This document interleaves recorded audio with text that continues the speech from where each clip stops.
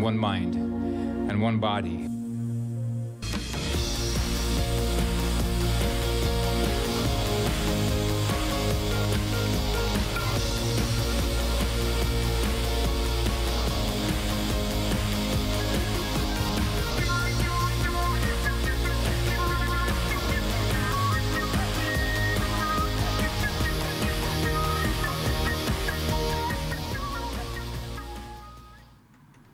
Welcome to 87.6 FM, The Wellness Couch, and Thursday the 10th November, and we have a conscious parenting session tonight, being the best you can with the world famous clinical psychologist, Dr. SHEFALI. She doesn't even actually need any introduction, so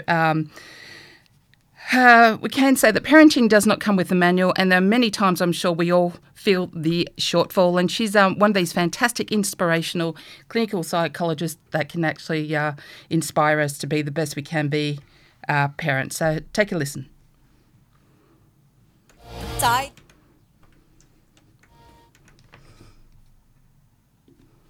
Told me, you cannot talk about parenting because this crowd is a bit too wild and I don't know whether they're ready for conscious parenting.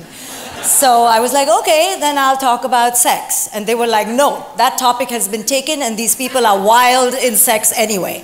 So I'm like, okay, my two favorite topics have been taken. This is not fair. So like, what should I talk about? So let's see. Thank you all for having me here and being such an enthusiastic, warm receptor of my message. And I always love coming to Mind Valley because of this warmth that I get. So I appreciate all of it. So a mother once came to me with her infant. The infant was around 13 months old. And she was an anxious mother, as most mothers are. And she wanted to fix this child and produce this perfect baby so she could post about the baby on social media. However, the baby had its own agenda, how dare it. And the baby refused to bend to her will. In fact, according to her, the baby was non-reactive, was not connecting, was not making eye contact. So she had all these pamphlets, you know.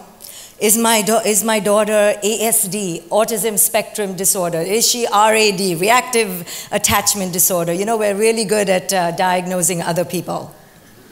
So I knew in my gut and with all the work I've done that it cannot be that a child that young has got so many psychiatric issues. So what is the issue? What is the real core problem here? So as I began to observe the mother, and the mother at one point began to feed the baby, I began to observe the interaction. And by golly, the mother was right. Every time the mother would put a spoon in this wretched child's mouth, this child had the audacity to look away. And then the mother would do helicopter swirls and swings and gymnastics and acrobatics because the mother was being so humiliated in front of me. And she was like, can you please bloody eat the spoon of whatever honey I'm giving you? But nope, the child refused. The mother happened to leave the room to get something, my office, and I was for a moment left with this thing. And I was like, don't leave me with this thing. However, the baby's affect, temperament, attitude, all shifted when I was alone with this thing. She lit up. She looked at me. And I was like, what are you doing? Like, who are you? And don't do this, like, you're so fake. Like, what's the real you? So I was like, no, your mother's coming back. Go back to the old, like, who you just were. So when the mother came back, again, the baby shifted in affect. When I began to explore the mother's history, you know, we don't have to go too far back to discover what the issue in the present moment is. She began to tell me about her alcoholic father and how he had abandoned them and how for years and decades she feared being left alone. So her defense was to crust herself in a shell of protection, as is often our defense. So now as a mother, she was unable to connect, I knew then that my mission wasn't to diagnose this thing. It had nothing to do with this thing, and all to do with the pain that this mother was carrying, unbeknownst even to her. She genuinely thought there was something wrong with the other. After working with her and slowly melting away her defenses, the mother's authentic self began to light up, and their relationship vastly improved. Pan to another house. A 3-year-old is being yelled at by her mother. The mother thinks she's right, she's righteous, that if she doesn't correct the child's behavior right here, right now, the child will be a drug addict and a criminal. So the mother is putting all her effort to fix this child's bad behavior. And then the mother notices, in the most subtle of ways, that this child begins to wither and wilt and droop. And the mother sees, right before her eyes, that this child's light begins to diminish. That mother was me. And I was the one stamping out the light. I knew that my mothering was in desperate trouble. But how could it be, I wondered, or my ego wondered. I had a Ph.D. I had big boobs, big hips. I had 3 masters, and I had been meditating. How could this be? Maybe it was my mother-in-law. Maybe it was the child. Could it be me? And the brutal, transparent, honest truth was that it was. It was me. And when I confronted this in myself, there was the birth of my mission here in conscious parenting. Because I realized what no one had told me. No one had told me that I would not be raising my child. I would be reenacting all my emotional crap. No one told me that. Did anyone tell you that? Did your parents tell you that you are the result of their emotional crap? No, because no one thinks like that, because we parents are amazing. So, to acknowledge, to confront, to reckon with the monster of my ego when my daughter was barely knee-high was a huge turning point in my life, where I realized that parents are not told that until they raise themselves, all they will be doing is projecting their unmet needs, expectations, fantasies onto their children. So you hear a child of your parents, are you really authentically you?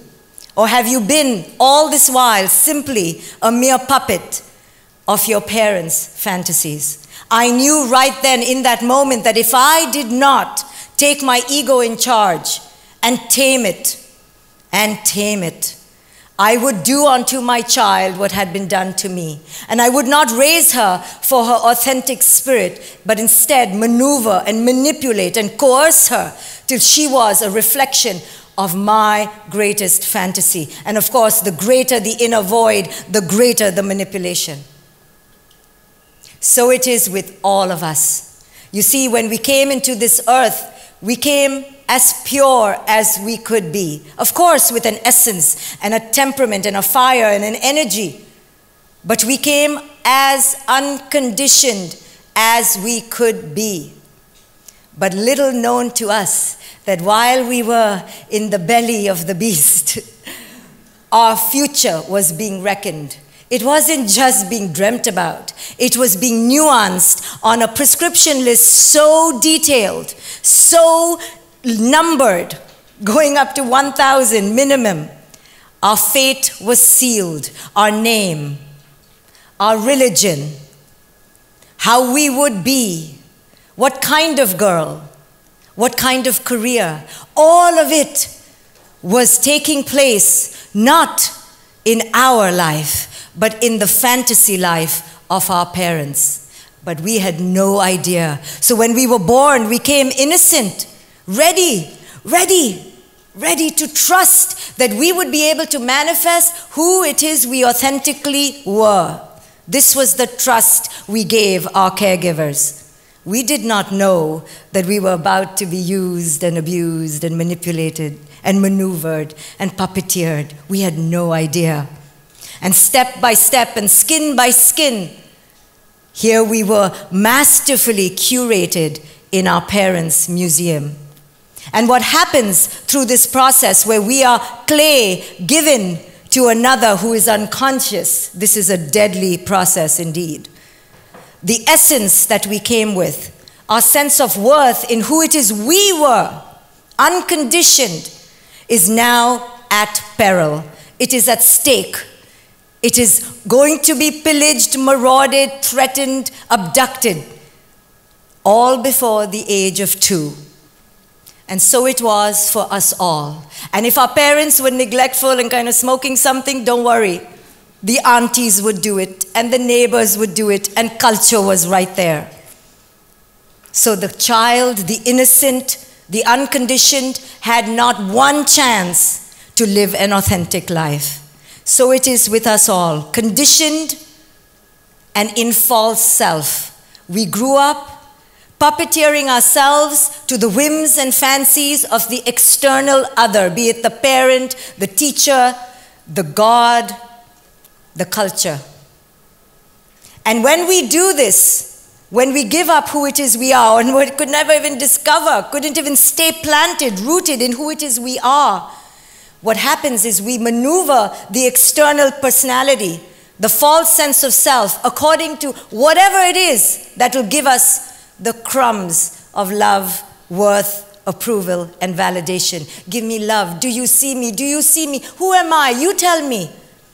Because our ability to ground ourselves in our authenticity was robbed. You see, our parents will say, but I love you. I only did it because I wanted you to be happy.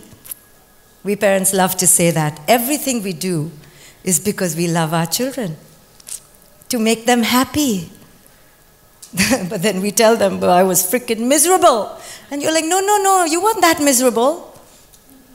You were happy a few times a week, like me. And so it is, our false sense of self becomes robust. That is the voice that is watered, because that is the voice that gives us the love, you see? So wherever we can buy it, that's what we water, that's what grows, that's what blossoms. And we don't even realize it's a false sense of self, because it is so our second skin. It is the only way we know how to get worth. So we search, we look, always looking for the next prey or predator, depending on our equation with ourselves, to feel a sense of worth. Sometimes we are the prey, because that makes us feel worthy. Sometimes we're the predator, because that gives us significance. It doesn't matter. Both emerge from the false sense of self. So now that we understand that perhaps we all could be living a persona, we all could be trying to buy worth, if you really pay attention to yourself all day and the decisions and choices you make, I can guarantee you, barely one will be for your authentic self. Most are tailored for the eyes and approval of the other. So, this is where the journey of consciousness begins. In the awareness, in the epiphany, in the brutal shaking of your understanding that you have been in false self. Until that happens, we are all simply asleep. Life is beautiful in that way. It will wake us all up. Because the ego, you see, that false self, can only last so much. There are only so many pennies in the pocket that we can spend on love and worth. Eventually, we will hit rock bottom. As a therapist, I wait for rock bottom. I know, so perverse, so sadistic. But why do I wait for rock bottom? Because I know, with humility, the rigid ardor of the ego. And when I see the ego in the room, I know I am no match for that ego. Oh, but Dr. Shefali, I want to change. Ego. Change whom? Change your kids, change your weight, change your face, change your age. Change what? You want to change ego. Ego never wants to change, because in order for the ego to change, the ego must die. So when the ego says to me, Dr. Shefali, I want to change, I go, But because life cannot tolerate the false self past midlife. How many of you have hit your mid-40s? 2 people, okay. For those who haven't, what you have to look forward to is the midlife crisis. When you've done the partner, you've done the cars, you've done the Botox, you've done child number 1, 2, 3, husband number 2, you swung him in there, and you still are at point 0. That's the beauty of midlife. Nothing worked. Nothing made you happy. And now we call it a crisis. But it is a crisis of the soul. It is a cry of your authentic self waiting to be discharged. It can only happen when there's enough crap in your life and when everything falls apart. Typically for the mother, it's when her kid becomes that thing called a teenager. And then she goes from being the most adored creature on the planet to barely a chauffeur. When that transition happens, that she is now just a mother and not mommy, that is her potential to awaken. For the man, maybe around the age of 80. Nature is kind to us women. It knows what we've gone through. You awaken early, nature says to the woman. It's your time. For the men, let them awaken later. So we have a planet of very awakened women and men.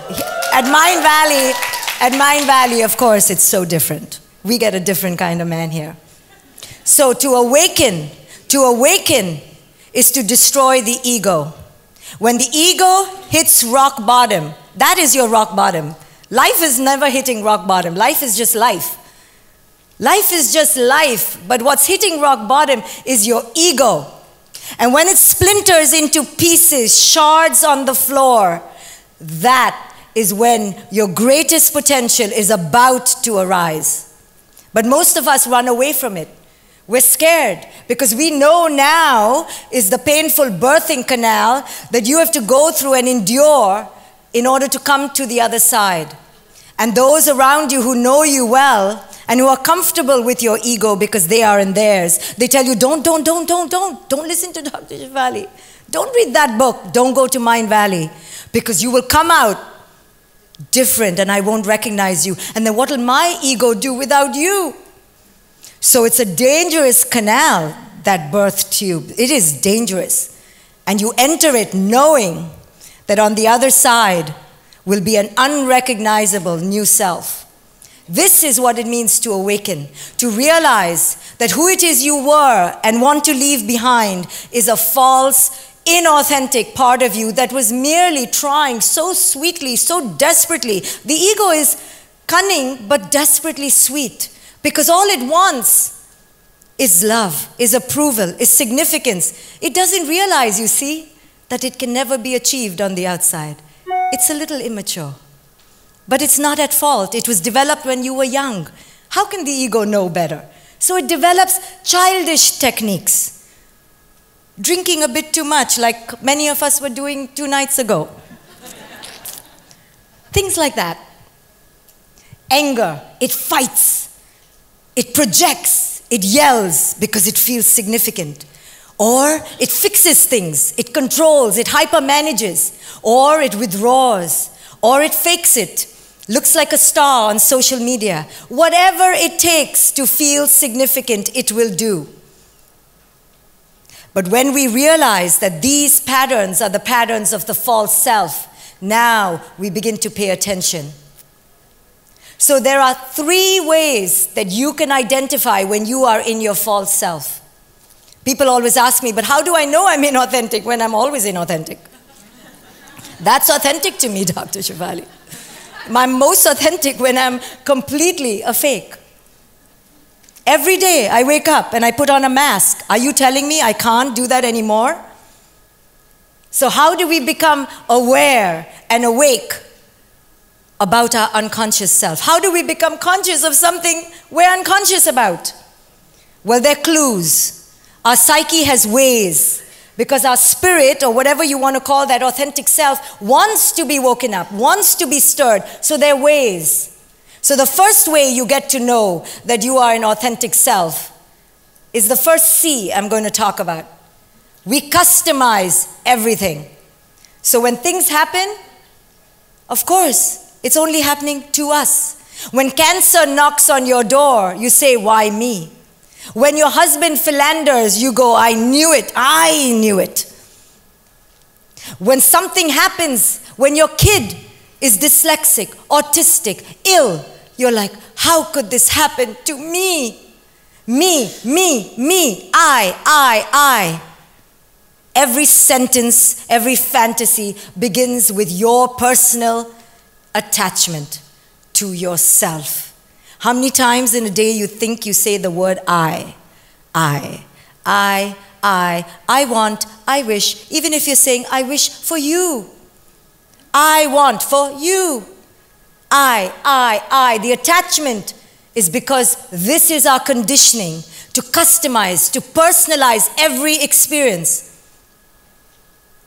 The next thing we do is we make chronicles. Ask any man how good the memory of his female partner is.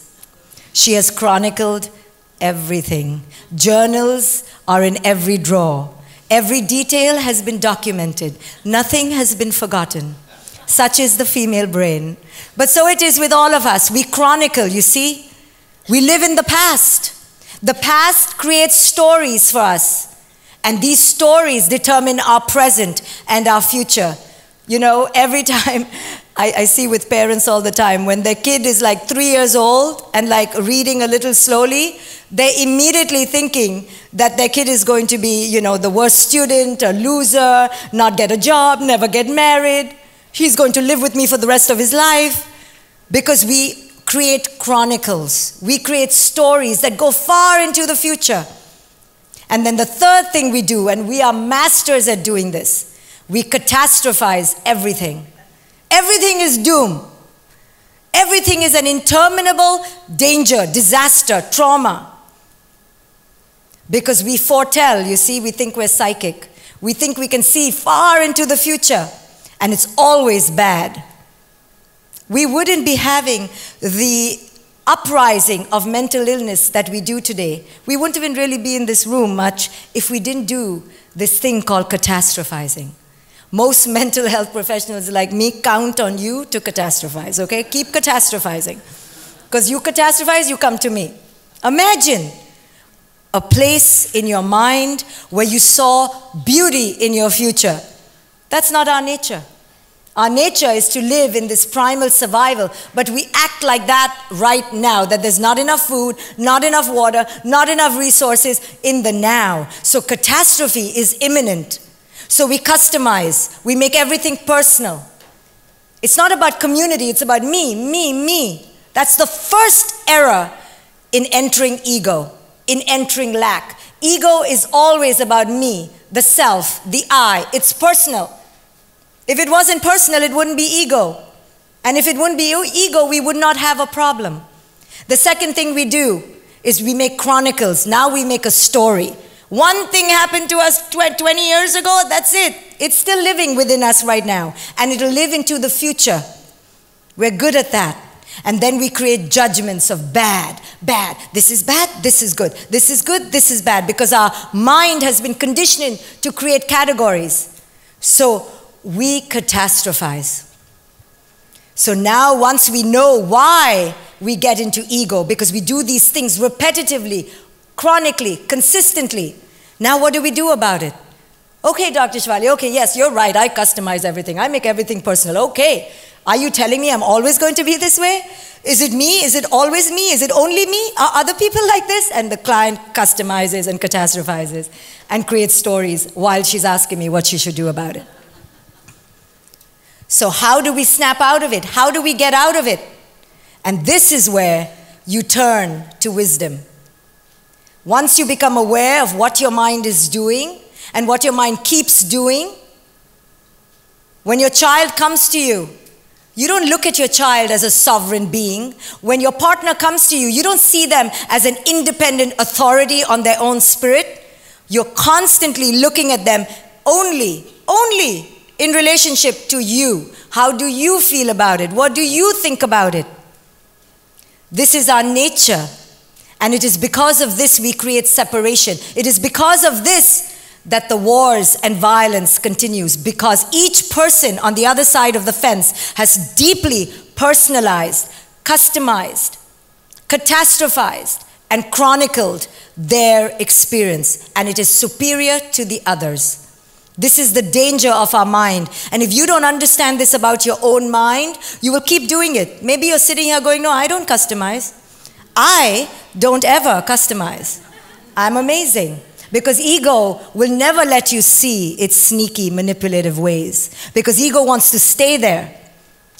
But having worked with hundreds and hundreds of parents and adults and kids, I can tell you that if you don't recognize this pattern in your own mind, especially when you enter crisis, you won't break out of it. So the first step of awakening is awareness. Awareness of what? What are we becoming aware of? We're very aware of everyone else's problems. We can diagnose everyone in our lives. So what are we becoming aware of? Only one thing. We are becoming aware of our own conditioning. In order to awaken, you have to disrupt the patterns of your own conditioning. It's only your experience that works against you. It's only you who are your greatest enemy and your greatest lover and your greatest companion. There is no other. The other is created in your mind. So if you don't understand the patterns you fall into, you can't break out of it. So in order to break out of the pattern, in order to disrupt the pattern, in order to be the generational disruptor in your family, you need to be a bold spiritual seeker. And for this, there is no one bolder, no one a better teacher, at least in my opinion, than the Buddha himself. The Buddha taught a way out of these three things I talked about. The Buddha speaks to the disruption of patterns. So, how do we break out of personalizing everything? Well, the Buddha had an answer. The Buddha taught us that your personalization of your experience comes from your delusion. Your experience of everything as coming from the I comes from your ignorance. I know, the Buddha was so rude, no? So belittling. Well, he just told it like it was. The root cause of suffering, he said, is our mental delusions, our ignorance. Ignorance of what? Of our own conditioning. So he said, if you understood that there is nothing in the world, nothing here in this material world that exists independently. You did not come here independently. You came from your fucked up parents, and then they from theirs, and the legacy continues. Nothing exists independently, he said. It is our failure to understand that everything is intimately interconnected that makes us have the delusion, the audacity to think there's an I, an independent sense of self. There is no independent you. There is no you. So all the ways you've been talking about, I am a doctor, I'm an author, I'm going to Mind Valley, I'm turning 35. That I that you attach to doesn't exist. Because the I is never independently existing. It is always through cause and effect, and cause and effect, and cause and effect. Now, why do we need to know this? You're like, why? I like just knowing that I was an I. Why do I need to know that I'm not an I? Well, you need to know that you're not an I because your attachment to your I is causing all the havoc in your life. So when you have the awareness that this I that you're crying about, he left me, he called me fat, he said I'm stupid, she doesn't like me. All those references you're making to yourself is about a being that doesn't exist. So in wisdom traditions, we call the difference between this reality and our conscious reality as the difference between your form and your formless. And because we are delusional and full of ego, we have forgotten our formless existence. We only attach to this material existence. So the Buddha taught that the key to your liberation is to understand there is no personal sense of self. Nobody can insult you because the person they're insulting doesn't exist. It only exists in their own projection. So you're getting insulted by somebody who doesn't even see you because they can never insult you, because if they really knew you, they would know you don't exist. So every cast aspersion on you, everyone who's cast an insult on you, everyone that's thrown a scorn and a derision on you and told you you are lesser than, is really working out of their own ego. Because you truly, in your essence, can never be lesser than. You're not existing. You are nothing. You are not greater. You're not lesser. You are simply, in colloquial terms, energy, essence, consciousness. Yeah, in this form-based world you are, but this is not your entire reality.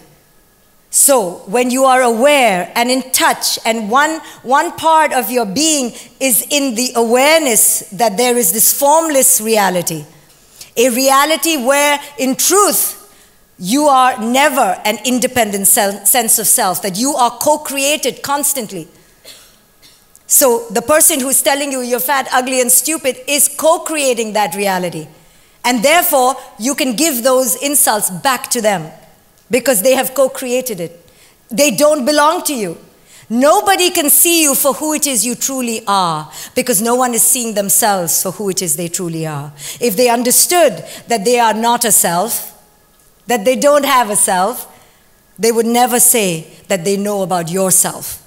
Only the wise truly understand that the self we refer to is empty. The Buddha called it no self. The wisdom of no self. So when you understand the wisdom of no self, you don't really take things personally. Sure, you can get insulted and be all gossipy and say something nasty back on social media, but when you come back into your wise self, you know this is all a game. It's an illusion. The Buddha then gave the answer to the second thing we do with our mind, which is to chronicle everything. The Buddha had an answer. He had a remedy. He had a cure, a salve. He said, when you understand that life is only lived in the now, there is no chronicle. There is no need for memory. There is no need for a story. There is no future. If there's one thing that COVID taught me, is the wisdom of no future. There is no future. Now you can plan and apply for your visa and go to Portugal. Sure, maybe it'll happen. But don't count on it, COVID has taught me. There is no future. The wisdom of the monks is to understand what the pandemic has freely given us if we're willing to look at the lesson. It has freely given you the lesson that monks will spend decades trying to teach you. The lesson that there is no future. There is no future. It only exists in your imagination. Because in order for that future to come about, do you know how many nows you have to go through? And each now is influenced by the cause and effects of millions of our nows, because we're all interconnected. So the audacity to think you can predict the future comes from your own immature ignorance of a 3-year-old. Even a 3-year-old is wise to know to live in the now. Look at our children, how wise they are. They are in the now, not attached to the future. They live completely here because there is no future. So if you want to plan and if you want to have vision boards, laugh while you do it at yourself.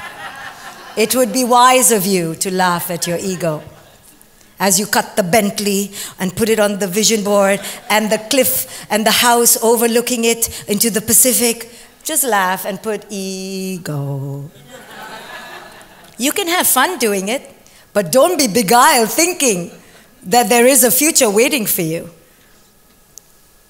All of what is waiting is only here now. And the now just finished. Oh my goodness, it just left. Did you see that now just go? It just went. And now we are here again, in the next now, and the next now. And the audacity of the spiritual seeker is to live in that edge of the now. And every time the mind of the ego says, come, sweetheart, don't listen to those people. I'll show you the future. I know the future. Come. And remember the past, what happened 12 years ago? Let's live there. Why are we living in the now? Let's live back in the closets of our past. You have to be brave to cut the cord and say, no, I refuse to be seduced by the past or the future because I am a warrior of the present moment. And then the Buddha had an answer for the third problem of our mind, where we catastrophize and judge, and we call this good and that bad.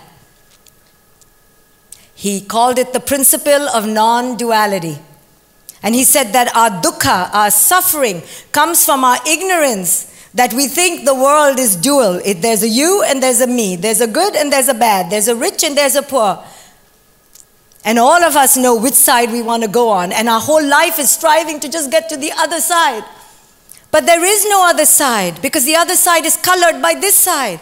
Because everything is interconnected and part of the other. Nothing can exist without the other's existence. You cannot know hot without knowing cold. You cannot know rich without knowing poor. You cannot know happiness without knowing sadness. They are part of the same experience. So to want one is to be in denial, that you can only experience one with the other. When parents come to me and say, I just want my kid to be happy, only Dr. SHEFALI, I don't want my kid to be a doctor or a multi-millionaire and buy me a lovely house. No, I don't want that. I just want my kid to be happy. When they say that, they think that they are being righteous. But I know parents too well by now. I go, this is all about you. You want them to be happy because you believe there is a thing called happiness. And you believe that if they are happy, that means you're a good parent. Because you believe there's such a thing as a good parent. Because there's certainly bad children.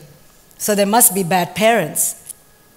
But when you understand that all of it are just labels coming from your own relative experience, and none of those labels are real, and all of it is non-dual, there is no duality, you begin to uncover the roots of your mental ignorance, our mental ignorance. So the conditioning of our mind is deadly, and it starts from our childhood.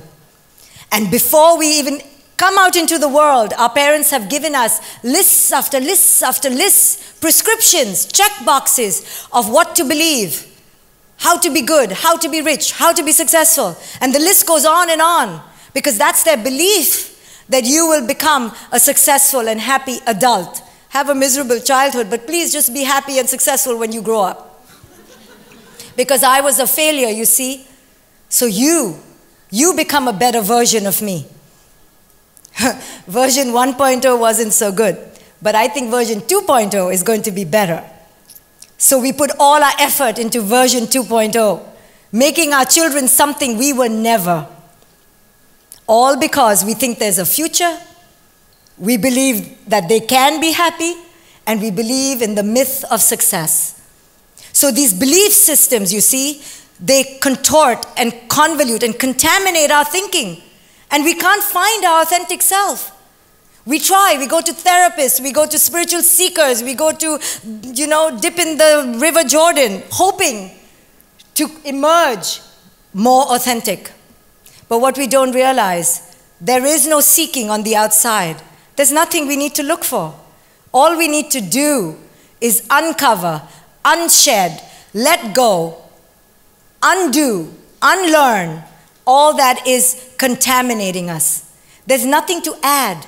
We don't have to add. I always say growth is not additive. Growth is a subtractive process. It is a process of emptying, discarding, destructing, destroying, disrupting, letting go. Of what? Of what? Of all the false beliefs that we grew up with.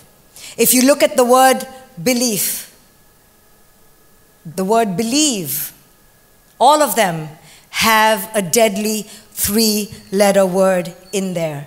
Who can tell me what it is? Well, the I is a deadly 1-letter word, but there's a deadly 3-letter word in there. To lie. And if you break apart the word believe, and you take out that middle E, now you're talking about be live. But when you put that E, which I call the E of the ego, which is the lies we've been told by culture, because culture's ego is stronger than any one of ours. That E changes everything, and culture lies to us through its beliefs, through its belief system, by telling you what to believe. Because when you believe, you're not in the present moment. You're not in the here and now. You just believe. The Buddha called nirvana, the ultimate awakening, as the extinction of all beliefs. The cause of violence in the world today, the one who starts the war, believes they are right, believes they are superior. No one does anything believing they're evil. They will never say that. The ego never acknowledges its stealth, its manipulation, its domination. It always tells the person, you are right. Believe in yourself. They are wrong. All violence occurs because of what the person believes. And most of those beliefs are lies. Lies coming from a false ego of culture, an ego that causes separation and not interdependence. So if you want to break the patterns of your I, your attachment to yourself, then you need to do the work.